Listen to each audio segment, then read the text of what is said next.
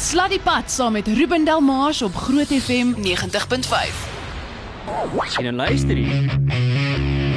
As jy nou verlede week donderdag aand op Sluddy Sport geskakel het, sê jy gehoor het van Joey Evans en ek is 'n bietjie met hom gesels verlede week en ons het spesifiek gesels oor die Red Line events en ons gaan nou spesifiek daaroor gesels, maar dit het ek ook gesê donderdag aand dat jy moet ingeskakel wees vandag, want vandag wil ons Joey Evans se storie vertel en ek wil hier met hierdie storie hoor. Hier is ongelooflik. Ek sit klaar met doenervleis as ons nog eers begin praat nie. Maar hoor dit gou vinnig hierso en ek gaan dit sommer gou in Engels doen. Joey Evans, sportsman, adventurer and inspirational speaker. And your motto in life is you didn't come this far only to come this far. Listen to this. Completed several marathons and ultra marathons, and I want to pause there and say you must be my best friend now from here on forward. Hiked the Fish River Canyon, finished the Route of Africa Enduro, raced the Botswana Desert 1000, and was the only South African biker. Listen to this. The only South African biker to complete the 2017 Dakar Rally. But not just completed, there's a story to this. He's raced and ridden his dirt bike throughout South Africa and as well as ridden in Kenya, Mozambique, Swaziland, Lesotho, Botswana, Namibia, Morocco, Bolivia. The list goes on. And he's also written a book, and I've not gotten round to read it yet, but I will do, from Para to Dakar. Joey Evans, ladies and gentlemen, how are you doing? Hey, fantastic. Great to be here. Cheers. Can't wait to chat to you and tell you a story, but before we get there, Red Line events this weekend, it took place. How did it go? And tell us a little bit more for the guys who's listening for the first time. What's it all about? Yeah, for sure, man. It was a pretty special weekend. You know, I was invited to navigate for Terrence Marsh as part of the Red Line Nissan team. Yeah. In the national cross country race, you know, in the cars, and obviously coming from a motorcycle background, you know, dirt bikes and things, it was a very, very different experience. One of the first things that really hit me was just the speed. You know, the stuff that on a bike, you'd have some rocky sections and stuff, you'd be tapping off that throttle, you know, trying to pick your lines through. These guys just hit the floor with that accelerator and just go straight through it, man. That suspension just works. And so I'm sitting there in the navigator seat and I'm pushing on those floorboards with my brake foot, you know, trying to slow it down. But it was really just a wow experience. Yeah. Amazing. What is it all about? For who is this? Is it a thing that happens all the time? Yeah, he's done it a bit with he's chosen different guys, you know, over the last, couple of years. And obviously it adds a bit of publicity for the Red Line Nissan racing team and the sponsors like Motul and these kind of guys, you know. And you've had guys like Derek Watts and Jack Parrow and a few of the Springbok rugby players do it and that kind of stuff. And he phoned me and asked me to do it, and it was pretty special. I never thought he'd asked me to do that, you know. So it was super cool when I got that call, and I was like a little kid before Christmas, you know. I get to go race some cars. Yeah. And so it was really cool. But I suppose the navigating wasn't that difficult for you. It might be a slight little bit of changes to different calls and so on, but is it a lot different? It was a lot different, you know. I thought it would be a lot more similar. You know, we race with navigation at Dakar and at Morocco and these kind of places I've been. And as a motorbike, as a motorbike rider, you navigate and you ride. So there's a lot of like look up, look down, trying to make the calls. But I look at a picture, for instance, and it's straightforward. I can see it's going round to the left, over to the right type of thing. Now you've got to say all that in words and like twice the pace, you know. So it was a bit of a mindset change. And so in the beginning it was a little bit rough, and Terrence did well to keep us both alive. But, after a while I got into it, and by the end of the day I had it nailed, and we were finally racing. In the beginning we were just surviving. So and result? Results, we came, I think 8th overall and 4th in our class. So at a national event, that's really good, and it's really good of Terrence to have achieved that in spite of me. And it also took place in Bronkhorstspruit, eh? Yeah, just up the road. Nice one. Listen, I want to get to your story. I want to get to the book and what you wrote about, and especially what happened about 12 years ago. 2007. About 11 years ago. We got to get to that just now. Sluddy Pad saam met Ruben Delmars op Groot FM 90.5. Joey Evans saam in die ateljee, en wat 'n inspirerende ou. Ek moet vir julle sê, hierdie ou se stories. Wat hy al gedoen het. Hey man. It feels like when I'm speaking to you, like the conference is nothing. The conference is nothing to what you had to go through. I mean, you prep for like a year for conference, but you prep a lot longer for something a lot worse than conference. But we'll get to that now. Let's go way back. Okay. Where were you born? I was actually born in the UK. You know, we moved out here when I was 5. So Whereabouts? Birmingham. Oh, nice. So I grew up here. I grew up in Kempton Park on the East Rand. And so I spent from when I was 5 years old being this side. Yeah. Crazy. And always been an adventurer at heart. Or when did you discover that? I know. My dad used to take us hiking a lot as kids, and that was really cool. I used to enjoy the outdoors a lot, camping, hiking, that type of stuff. But I only, I always wanted to race motorcycles. That was a dream from when I was young. I had some mates who used to race motocross and things, but I grew up in quite a big family. I was one of 6 children, so hectic. Okay. there was no money for motorbikes and that kind of stuff. So it actually took me till I was 26 when I bought my first motorcycle. Yeah. Was it an off-road? Yeah. Always been off-road? Always off-road, yeah. Road bikes? In the dirt. I've had a couple of road bikes along the way, but dirt bikes is my passion. Yeah. Okay, and then from there on, you bought your off-road bike, and then you started doing some races, I suppose. Did a lot of trails and tracks and stuff like that. Yeah. And then at some point, I mean, like for every runner, there's this ultimate goal. For a cyclist, there might be an ultimate goal. What was your goal? Yeah, well, on a local level, the goal for a lot of riders is to do the Roof of Africa, which is in Lesotho. And that was one of my goals, but the big goal, which would be, most off-road bikers' big goal, on an international scale, would be the Dakar Rally. That's like the big one. It's the toughest, longest, hardest off-road race in the world. And so, you'd see images on TV, these guys racing through the deserts in North Africa and things. And when I was in my 20s, I saw this and I was like, yeah, that's the one, man. I'm going to race the Dakar Rally one day. Yeah. And in that time, or was it before that time, you also did a whole lot of runs, ultra marathons and stuff like that? Yeah, I used to run a lot in my early 20s, which isn't that long ago. Okay, it's a long time ago now. And I got into running, and I was part of a running club, and we used to, I started off with, the 10s and 15s and then up to 21s, and the goal there was to race the Comrades Marathon, and, same as you, your goal. Yeah. And that was one of those goals that I didn't achieve, actually. It was, I qualified, and I raced some marathons and ultra marathons, and it was a week before the Comrades Marathon. I was playing soccer for a friend's company, actually, just a social soccer game, and I ended up tearing the ligaments in my knee. Oh, no. And I was out the race. A week before, yeah. Hectic. And so I sat there watching Comrades with my leg in a cast, from my ankle up to my hip, and it was just, it was miserable. Yes, that's the worst thing. And then got into running a bit after that, but never up to that sort of level. I did some 21s and things, but never really got into the ultramarathon stuff again. Yeah. Okay, I want to get round to it, because I think we've sketched pretty much the background, and then you had this Dakar dream. You wanted to go for this Dakar race. Yeah. And we'll get round to the rest of the story just now, so bly net waar jy is. Sluddy Pad saam met Ruben Delmars op Groot FM 90.5. Joey Evans hier by my in die ateljee. En as jy nog nie van Joey Evans gehoor het, jy gaan definitief vandag gaan jy weet wie Joey Evans is. Jy gaan beslis.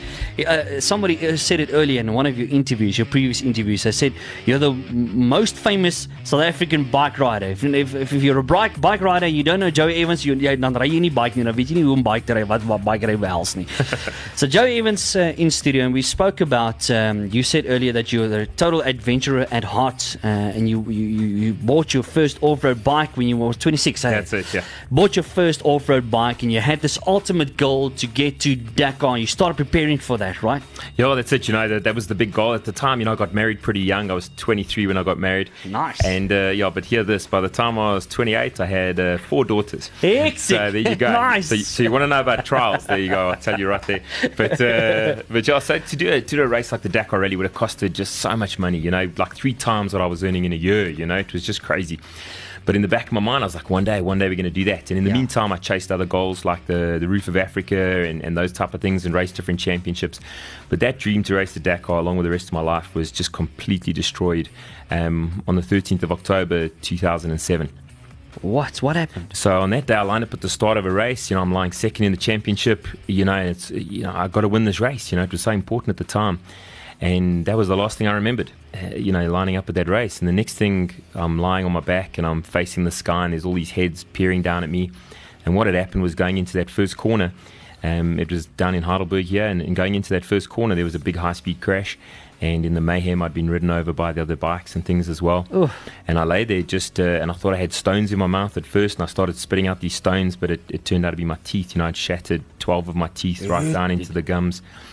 But that wasn't the worst injury. The next thing, I realized that I couldn't feel my legs. and so there was just no feeling from my chest down, no feeling, no movement. And there was a lot of complications that day. I ended up lying in the dirt there for about 3 hours. And then I was transferred by road to 3 different hospitals, and actually ended up just up the road here at the Milmed unit here in Pretoria. And that was where I learned the extent of my injuries. And what I'd done is I'd broken my T8 and T9 vertebrae in my back, and I'd crushed my spinal cord. Hectic. And that had a lot of... the goal was gone. Yeah. You couldn't ride a bike, obviously. Yeah, you see, I'd lost all movement in my legs, and I was completely paralyzed. And I'd heard words like, quadriplegic and paraplegic and these kind of things, but I didn't really understand what they meant. But lying in that hospital being told that, you're never going to walk again, that this is it, Doctors said 10% chance of you walking again. Is that right? Well, that was after they fused my back. Originally, they said, look, you're not going to walk again. It is what it is, and you got to come to terms with it. And those first, few days, there was just nothing, no movement, no anything, And then I got like a little flicker in my right toe, where if I really focused, I could make my right toe just twitch a little bit. And then my back was fused, the doctor fused my back at T8, T9, and then that flicker in my right toe disappeared again. And I had nothing. And my legs were just wasting away. I had these skinny little legs. And, along with it, you lose all bowel control or bladder control, your ability to digest food properly. It was terrible, terrible times. And there's really next to no hope. But then the flicker in my toe came back. And slowly but surely, I started to get a little bit more. And as the weeks and months passed, I started to be able to move my legs a little, and eventually be able to stand with these braces on my legs, and started taking some first steps again. Hectic. And from there, it just progressed. Tell us a story. Yeah, well then, as I lay there in the hospital, I thought about this dream to race the Dakar Rally.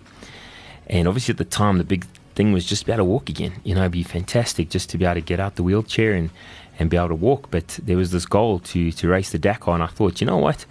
I'm still going to race the Dakar Rally. How? That's just, it was just one of those things that, you need.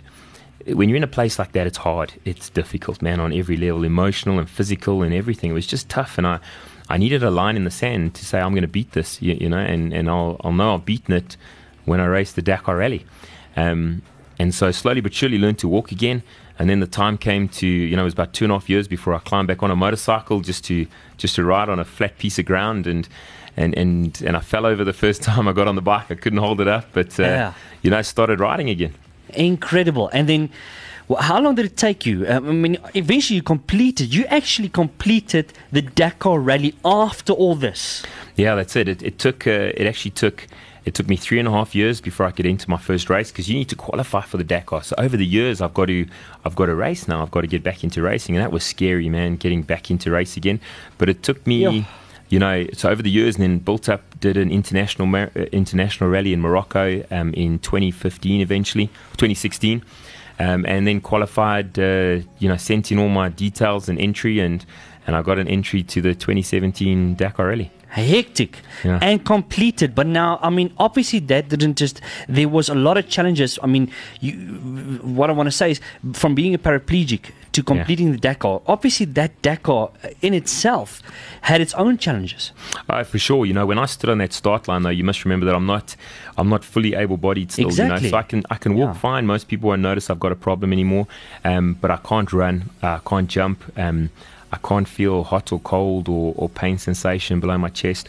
And to be frank, I still have to take medication to help me digest food, and I still use catheters. Yeah. And so to be in that kind of situation on the start line of the Dakar Rally, it's pretty intimidating. I can imagine, eh? Yeah. And even at the Dakar Rally, we're going to get round to that just now. Even at the Dakar, even if it's not, 10 years later, here you are, you're at the Dakar, you're like, this is it. And this is just going to be, I'm going to complete the Dakar, we're going to ride all the lines, speak all the correct lines, and then something happens there as well. And it's unbelievable. We're going to get round to that just now. Sluddy Pad saam met Ruben Delmars op Groot FM 90.5. Luister, ek is gefascineerd. Ek leer vandag verskriklik baie. Want jy weet, mense sit mos nou, like you said, you sit on the couch and you watch the comrades. I normally sit on the couch and I watch the Dakar, and I think hier's ook sag wat gaan aan met hulle weet nie wat hulle doen nie. Hulle lyk eers of hulle weet hulle doen. Hulle kry is like behoorlik baie kry nie. And that's a lot of stuff. Just share a bit about the Dakar, because we spoke off air now. We spoke about how to just navigate, because I mean I would be scared the whole time that we're going to get lost. Yeah, and you do get lost. That's all part of it. You don't have a GPS track or anything like that. You work off a set of instructions that's printed on a roll of paper that's like 10 or 12 meters long with all these little individual instructions on. And you work on a compass heading, so we call them cap headings. So for instance, if you're racing through deserts where it's just dunes, you race on a compass heading. So you'll race for say 8 or 9 kilometers at 220 degrees. Then you take a hard right and you go at 70 degrees for another 3 or 4 kilometers. Then you go again. So it's all, you get lost frequently. And then you need to get back to like you said now, you need to go back, revert back to familiar. If you get lost, the only thing you do is retrace your steps and go back to the last place where you knew you were, which can be 40 kilometers back sometimes. But you got to go back there, get back there, and then retrace and work it out again, get it right. How far is that Dakar? In how far? The distance is 9,000 kilometers. So to give you an idea, like visually how far that is, that's from Cape Town to Cairo plus 1,000 kilometers. That's how far it is, and you do it in 2 weeks. 2 weeks. Yeah. And a lot of sleep, eh? Very, very little sleep. Hectic. But how many hours do you ride? Are you on the bike then? Well, it all depends. Obviously, one of the beautiful things about Dakar is that you have the top professionals in the world, right the way down to amateurs like myself. I'm not a top professional racer or anything like that. And so you get to rub shoulders with these top guys. So obviously the race has to be challenging for the top guys. And so for guys like, they'll race, often 10 or 12 hours a day even. Whereas guys like me, I had, my average day was probably about 17 hours. Yep. And I had 2 days in particular where I went 22 hours on the bike. Yeah. And the terrain and how you need to plan to ride your different lines and all the different textures. Is that the surfaces? That's the right word. Yeah. Planning for that and the dangers that goes with this Dakar. I mean, what's the stats? Yeah, well, to give you an idea, in 39 years of the Dakar Rally, up until my race in 2017, there'd been more than 70 deaths, 70 deaths. What? In 39 years. So it's and that plays on your mind. I watched it on TV a lot before. Obviously, I'm a big fan. And you hear about these deaths and you're like, it's guys taking big chances and stuff. And suddenly when you're there in the mix of it, in the middle of a desert, for instance, and you've got trucks coming over dunes in all directions and they can't see over those dunes, and you're on a little bike and you get stuck in the sand, and you realize that, man, you can die very easily out here. You experienced that firsthand. Yeah. Tell us about that.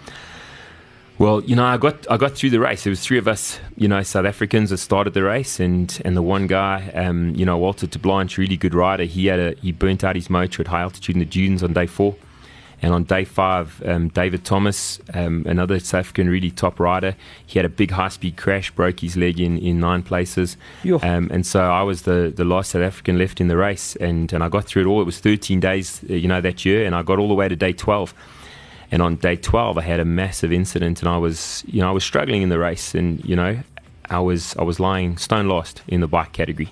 But my goal is just to finish, just to get to that finish line, and I was overtaken by a car. And what happens is, you have cars and trucks overtake every day, and I'd experienced it many times. They have a little system where the guy in the car or the truck will see the biker in the distance or see his dust. They press a button in their car, and it sends off an alarm on your bike.